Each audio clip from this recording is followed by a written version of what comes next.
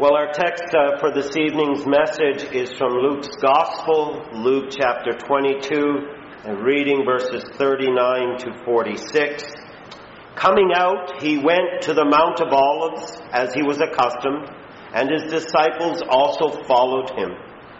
When he came to the place, he said to them, "Pray that you may not enter into temptation." And he was withdrawn from them about a stone's throw, and he knelt down and prayed, saying, "Father, if it is your will, take this cup away from me. Nevertheless, not my will, but yours be done." Then an angel appeared to him from heaven, strengthening him. And being in agony, he prayed more earnestly. Then his sweat became like great drops of blood falling down to the ground. When he rose up from prayer and had come to his disciples, he found them sleeping from sorrow. Then he said to them, "Why do you sleep? Rise and pray, lest you enter into temptation." And that is God's holy and inerrant word, and may he bring his blessing to us as we hear it read and proclaimed. Your will be done. We move along in the Lord's Prayer to understand how we ourselves are praying. And when it comes to this very particular petition, I think it's oftentimes an inflection in our thoughts, not necessarily vocalized in our prayers, that we have this in mind when we ask and we seek God for help and ministry and care to our lives. We're often thinking in the background, obviously, God, this is all in accordance with your will. Let your will be done. But that prayer for God's will to be done embraces a whole lot more. I can honestly say that we as parents, now mind you, I see only 3 children, although we all are children to some degree, and most of you are in the adult years. Parents often dream of children obeying and doing their will, not the children's will, the parents' will, with expediency and happiness, don't we? I always reflect upon this one sign that I saw whenever we were invited over for dinner to this particular home. They had this sign above their dining room table on the wall, and it said, "How are we to obey?" And it was for their children. And it went like this: "We are to obey right away and all the way and with a happy heart." And I always thought, wow, that's right, that's true. How does God want us to obey his will? And we might well say that to all of us, right away and all the way and with a happy heart. But that is challenging. Not just because we have our own will conflicting with God's will, but because God's will can sometimes be very difficult, can't it? God all the more is looking to us to do his will. We come to that third petition that makes us, I think, even more aware of the nature of the content of our prayers. This whole purpose of the Lord's Prayer is to help us to pray for things and needs and blessings and whatnot that are agreeable to the Lord. But the thing is, we don't always know what is agreeable to the Lord. And learning how to pray, your will be done on earth as it is in heaven, is, I dare to say, a dangerous prayer, in the sense that we must be subject to the will of God. That is hard to do. I was thinking this past week, read a devotion on Daniel's 3 friends, Hananiah, Mishael, and Azariah, and how they stood firmly, not knowing what the will of the Father was, but being subject to it anyway. You think on that in Daniel 3, when they were being challenged to bow the knee to that great golden idol that Nebuchadnezzar had made of himself, to exalt himself and to require of all people the paying of homage to that idol that represented him, to worship him as God. And Hananiah and Mishael and Azariah refused to. And so they were doomed to the fiery furnace, and they were going to be thrown into it. And you read in Daniel chapter 3, when Nebuchadnezzar challenges them and says, "Who do you think is going to be able to deliver you from my hands?" These three answered and said, "We have no need to answer you in this matter." Now that's quite a way to speak to the most powerful man on the earth at that time. And what they were basically saying is we don't have to respond to you. We are obeying our God. If that is the case, here's what they said in Daniel 3:17 and 18. If that is the case, our God whom we serve is able to deliver us from the burning fiery furnace, and he will deliver us from your hand, O king. But if not, you see, they knew and understood the ability of God without really knowing the will of God in this. They could have easily, in God's will, have burned and died and been a martyr to the glory of God. And they said, "But if not, let it be known to you, O king, that we do not serve your gods, nor will we worship the gold image which you have set up."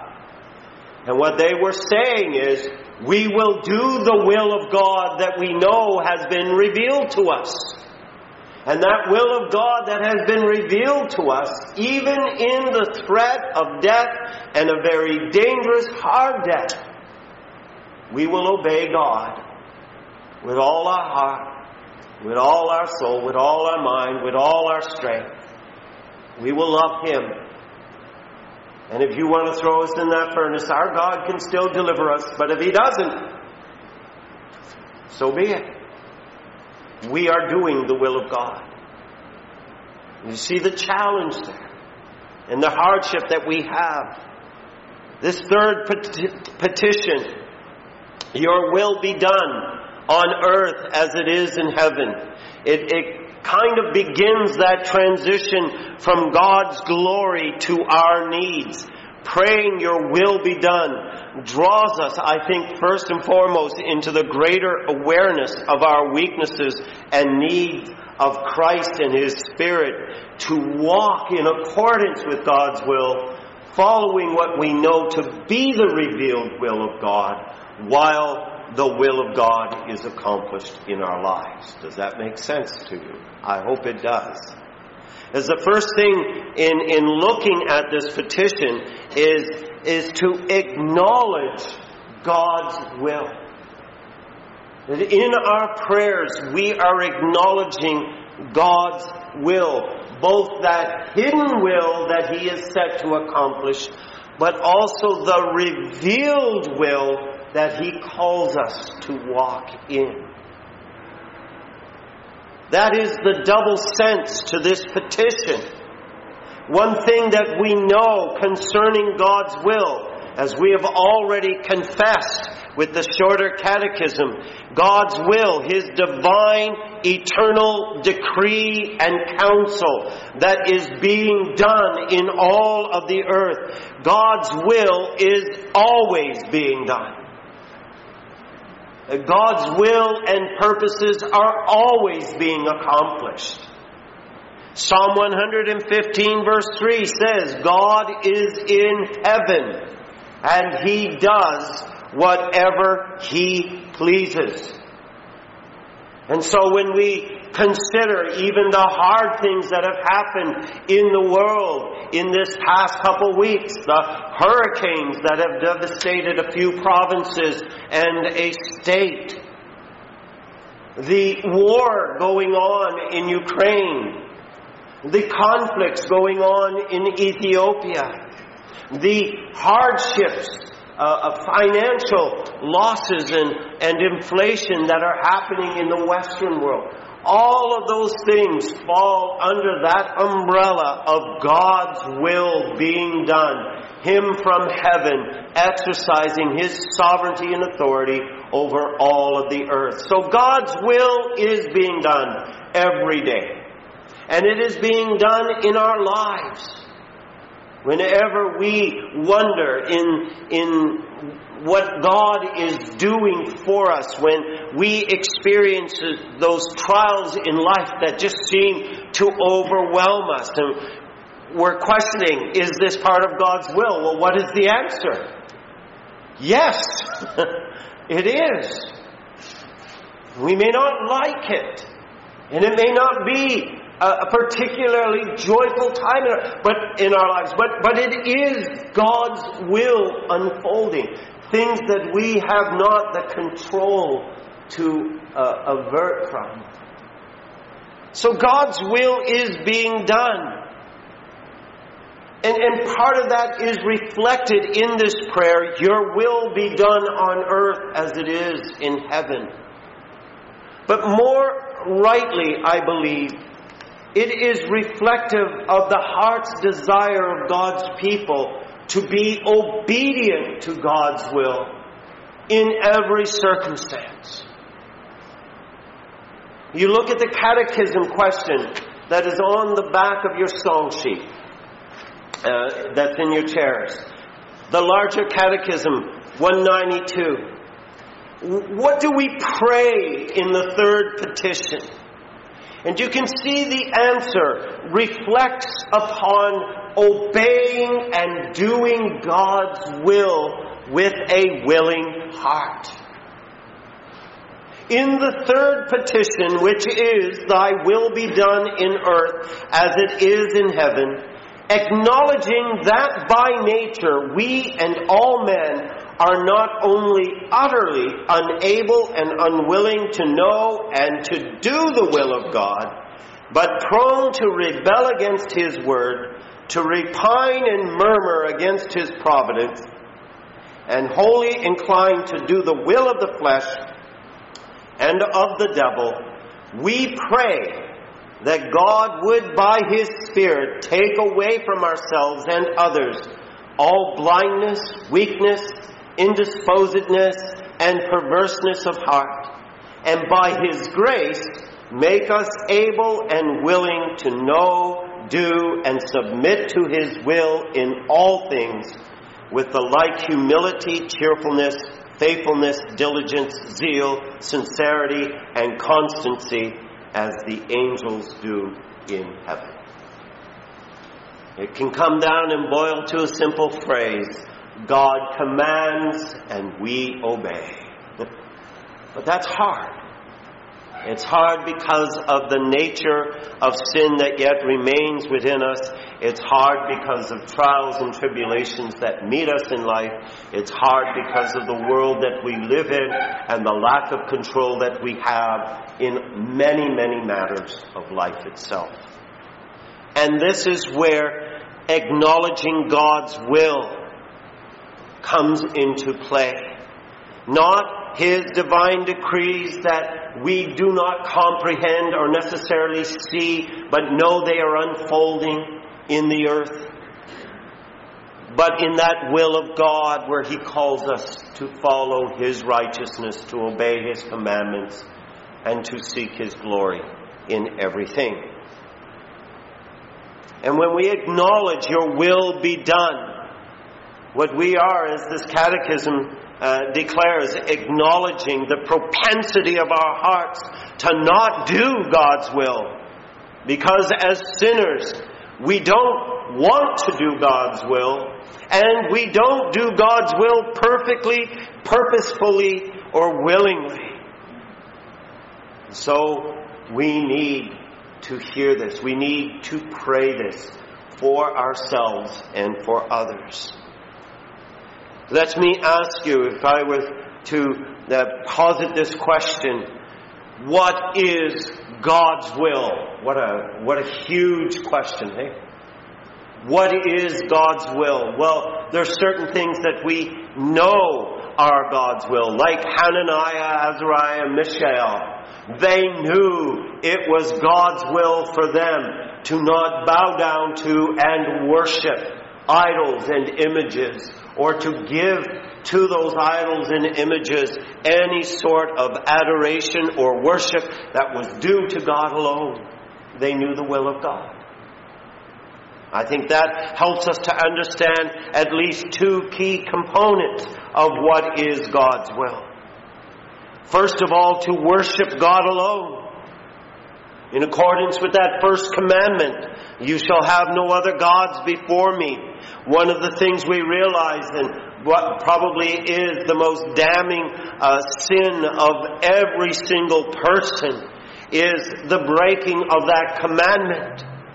The manufacturing of idols in our own lives and hearts and following them. It's what Paul says in Romans 1, or what God's Word declares to us in Romans 1, that we do not willingly worship and serve the Creator. Rather, we worship and serve the creature, and often ourselves. But in redemption, what do we see? What do we hear the Lord Jesus saying? God's will. God the Father is seeking those who will worship Him, and who will worship Him in spirit and in truth. God wants us to worship Him, to have our life in accordance with the truth of His Word, and in accordance with a willing spirit to come and to seek His glory. And that challenges us. This is God's will. We hear this prayer, your will be done on earth as it is in heaven. What are the angels in heaven doing right now? Extolling the glories of our God. What are we striving to do here and now this evening? The same thing. The worship of our God. But can you say definitively that your whole life is given to the true, unadulterated, holy, and righteous worship of God? You see why this thus becomes a prayer that we need to set before our God and put ourselves into the context of this prayer. Your will be done. Lord, make me a worshiper of you in all things. That's how great this prayer becomes, because we recognize, even as the Catechism question points out, how unable and unwilling we are to know and do this will of God. But this is perhaps the highest will of God for us. It's what we have been created for as men and women in the image of God, to glorify Him in all of our life. That's the purpose from which we have fallen. And that is perhaps the greatest reason why God, in love, but dare I say in necessity, sent His Son to come and through the Lord Jesus Christ to seek worshipers who would worship Him in spirit and in truth. And it is only through Christ that we are enabled to that end. And so this becomes one of our highest prayers, that your will be done. Lord, let my life be worship and glory to you. That the second aspect of God's will in acknowledging it in this prayer is that obedience to God's law, to obey God fully, and recognizing, even as God's Word says, His law is holy and His commandment is holy, just, and good. And it is for us to know the will of God in obeying the Ten Commandments, His moral law, that righteousness and that righteous path by which God calls us to walk in. Now, it is true that many see the 10 Commandments as tedious, burdensome, quite impossible in its demands for absolute perfect obedience. But one thing we cannot deny, as God's Word declares in Romans 2, that law of God, that moral law of God, including those first 4 commandments, as well as the latter 6, they have all been written upon the conscience of every man, woman, and child. That they are without excuse to say, I did not know that there was a God to be worshipped. I did not know that there was a Creator before whom I should bow the knee and obey and follow His will. They suppress that truth in unrighteousness. That when we are redeemed and when the Lord Jesus comes into our lives to not only bring that forgiveness of sin to us and that grace and glory of eternal life in removing us from that state of death and bringing us into the kingdom of God. Not only does He do that, He has renewed and revived our hearts to know God's law and to desire to walk in accordance with it. When we talk about God's will being done, it is an engagement into God's holy law to obey it more and more fully in our lives. Even our Lord Jesus, coming in the flesh, what was one of the great will and purposes God had set before Him to accomplish. He said, I did not come to destroy the law, but what? To fulfill it. To fulfill it. Why? Because there was no man on earth ever who would fulfill the law of God in all its righteousness, in all its justness, in all its holiness, in all its goodness. But Christ did. He did. And He was able to say at the end of His life, Father, I have glorified You on the earth. I have done Your will.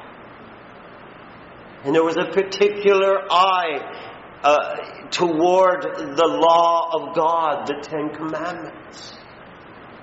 And it is God's will and purpose that law be fulfilled in every one of us. You've heard it before, but it begs to be said again, that those which are meeting us in this life as commandments, those 10 laws of God, are like a hedge that guards and keeps us on that narrow path, so that when somebody says, well, how do you know what God's will is? We can say, look to the law. God's will is that we have no other gods, that we do not worship and bow down to idols, that we do not take His name in vain, that we remember this day and keep it holy, that we honor our parents and honor one another, and that we do not commit murder, and that we do not commit adultery and steal, bear false witness, that we do not covet. And God commands our life. This is His will for us in that way of righteousness and truth. To the end that one day all of these commandments will become promises realized in us in all their fullness, and we will have no other gods. We will uphold the glory of God's name, and we will have no wicked thoughts or desires. That will all be done, and we will in absolute perfection walk in that law of God. What a day of glory that will be. And His will moves even more into what His purposes are with redemption. God's will is for everyone, though they don't, but this is God's will in this sense. It's the commanding will of God, that you believe on the Lord Jesus Christ, whom He has sent. Believing in Jesus as the eternal Son of God, who came in the flesh to bring salvation from God to sinners, Now we know in our Reformed doctrine, we know that there is in this an eye to those who are the elect of God. But that call of the gospel goes to the world. Believe on the Lord Jesus Christ. Repent of your sins. This is the will of God. He is not a God who takes delight in the death of sinners, but that they should turn from their sins. Turn, for why should you die? That's the pleading of God. And so we know that is the will of God. And how does that affect us in our prayers? God, make me a willing service to that end, that your will be accomplished in the salvation of sinners. Let me go out and be your voice, to obey that call, to be compelled by Christ, to make the joyful sound, Jesus saves. We're praying, your will be done. As we know, the angels in heaven rejoice at every lost sinner who is found. That your will be done on earth as it is in heaven. And so in this, we are praying for sinners to believe in Christ, to be saved. And so you see, there's an acknowledgement of God's will that we know, that Scripture declares that we are to be praying for. And as well, we know God's will is our sanctification. 1 Thessalonians 4 verse 3. God's desire is to complete His salvation in us. And our sanctification is that pathway to that end of God's will. And so, He has promised. And isn't that the blessing that we receive often at the end of our services of worship, that the Lord is purposed to present us faultless before the presence of His glory with exceeding joy. We want that, don't we? We want to be in that state of glory and perfection before our God. Well, my friends, God's will to that end is your sanctification. And He is purposed to sanctify you. And the way of sanctification is the way of affliction. It is the way of trial. It is the way of suffering. It is the way of humbly receiving those tribulations of life where we learn to die to sin and live to righteousness. It is not an easy way. And it again impacts us when we are considering with this petition, your will be done. What we are saying is, God, I know what you are doing in my life even today. And this trial that has come my way is purpose to that end, that I be more like Jesus. Help me, O God, to submit to this will. Let your will be done on earth as it is in heaven. So you see, it's a great prayer that begins by acknowledging God's will. The second thing that we see with this prayer, and it is drawn out of the Catechism question, is that we have hindrances to God's will. You look in about the third or fourth line of the Catechism, it says, we are prone to rebel against His word, to repine and murmur against His providence, and are wholly inclined to do the will of the flesh and of the devil. We have hindrances. And when it comes to praying, your will be done, what we need to also within that is to recognize what has to be overcome in our lives. The hard issues of our own hearts need to be subdued by God. Even with a regenerate heart, we have that tendency to reject God's word, and to follow our own will, to do what we desire.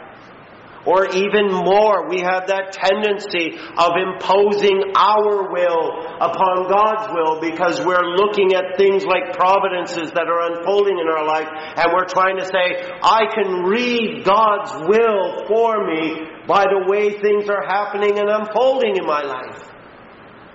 Do you know how foolish that is? I heard a wise man once say, long time ago, that providence has to be read like Hebrews.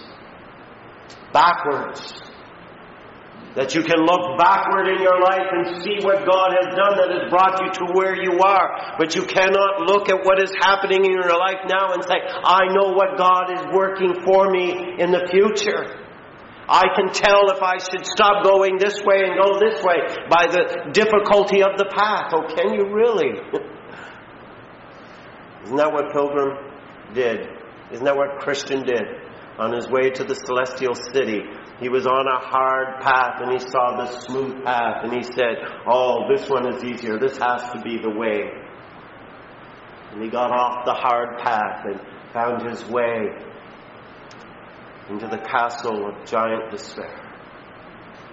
We oftentimes have a proneness to rebel against God's word, even in small ways. Isn't that what happened as God brought the curse upon Adam? Genesis 3:17. Because you heeded the voice of your wife after I commanded you. Men, this isn't the thing where we can blame women for our troubles. But it just reveals the propensity of the heart to disobey God to satisfy the flesh. It's why when we are praying God's will, and you've heard this often in this series about prayer, that every day, dear Christians, every day you should be praying. Help me, Father, to trust in you with all my heart and not to lean upon my own understanding. I am acknowledging you in my prayers right now for you to lead me in the way of righteousness. It needs to be a daily prayer because of our hindrances. But also grumbling and complaining against God's providence, or as it says there, to repine, to be filled with sorrow and despair at God's providences, as well as to murmur against them. Like Israel of old, we wrongly meet difficult providence with contempt. We don't like what God is doing in our life. Like the child whose parent says to them, no, you cannot do that. And they walk away with their arms folded. You never let me get to do anything. Well, how do you figure that from not being allowed to do something that a wise overseer of your soul has sought to keep you from? But isn't that the propensity of the heart? And even as we experience that from our children in our homes, God experiences that from us. It's a reality of our heart. And that's why God's word declares, do you want to shine as children of light? Do you want to be one who, like Hananiah, Azariah, Mishael, who stood shining as light on that plain as everyone else bowed down to worship the idol of their day, and they said, no, we will obey our God. Do you want to shine as children of light? Then you do all things without grumbling or complaining, because you know, Philippians 2, you know that your God is at work in you. He's at work in you. His will is being worked out in your life through trials. You think about it with Paul. He had to learn that lesson. 2 Corinthians chapter 12, verse 7, when he says, do you know why God gave me a thorn in the flesh? How many of you have ever thought of a person that way? Maybe that person's going through your mind right now. They're just a thorn in the flesh. Well, turn to 2 Corinthians chapter 12, verse 7 and see why you have that person in your life. Because God wants to keep you humble. Not so much about them being the thorn as it is you being boastful and proud. We don't like God working that way, do we? Is there an easier way to quench my pride? And he says, no. That's why Paul goes on to say, I will boast in my afflictions. I will boast in my trials and my sufferings, because then the power of Christ is upon me, and that in my weaknesses I am made strong. Father, let your will be done in my life. And our own lust and coveting can be fueled by Satan's temptations. We can engage ourselves in the wrong relationship. We can engage ourselves with a desire for money, pride of discontentment, not getting what we prayed for. All of these things flowing from the coveting nature of our hearts. We become our own worst enemy against God's will. And those are our hindrances. Not accepting. You think about it, even praying for healing. I had something sent across my path once a few months ago about Hezekiah who prayed for healing.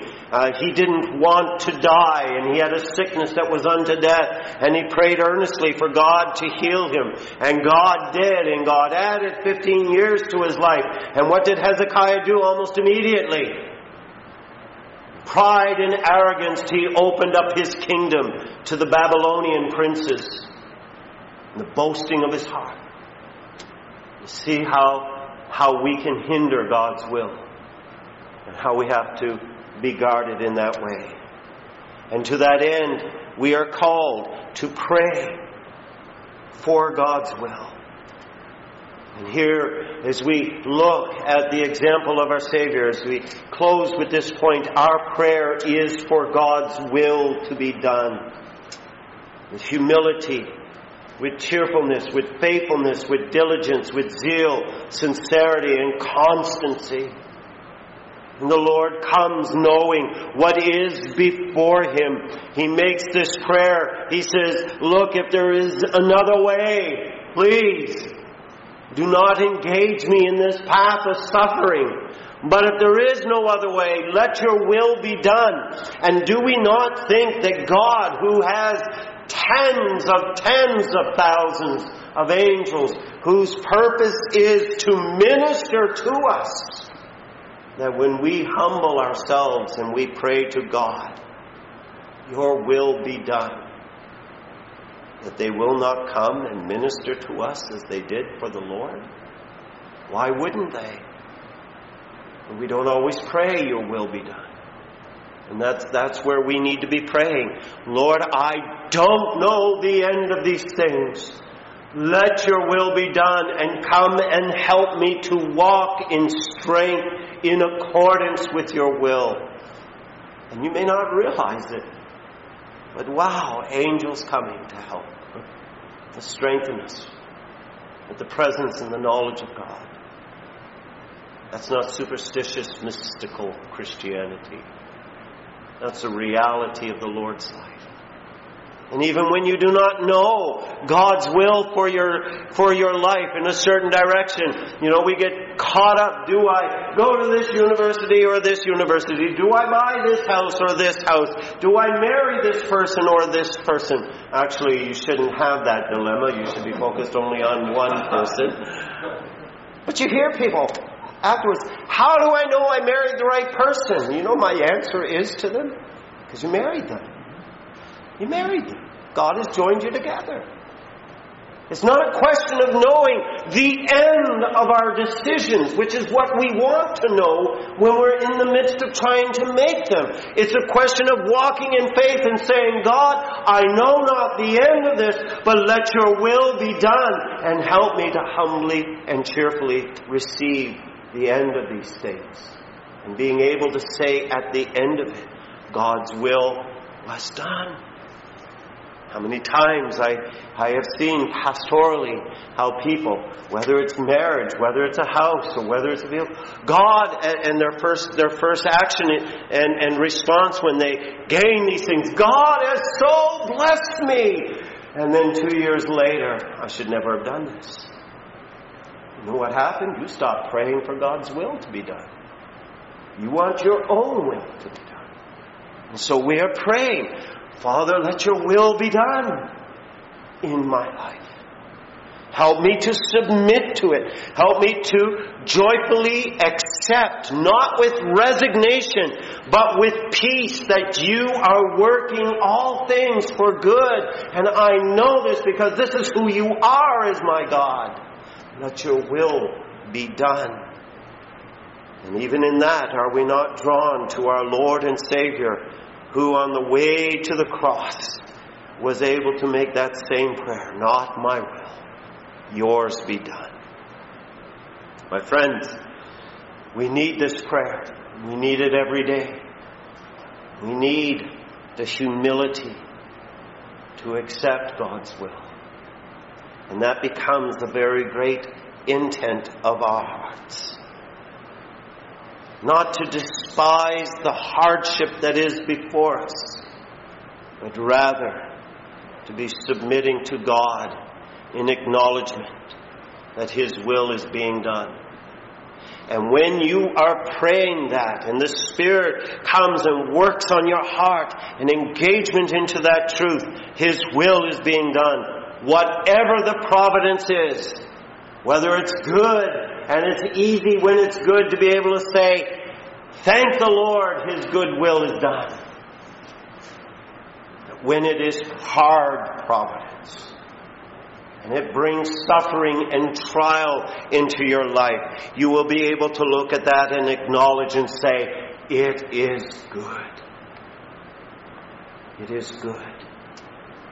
Because this is God's will for me. And I am His child. He loves me. So do you see how important this prayer is?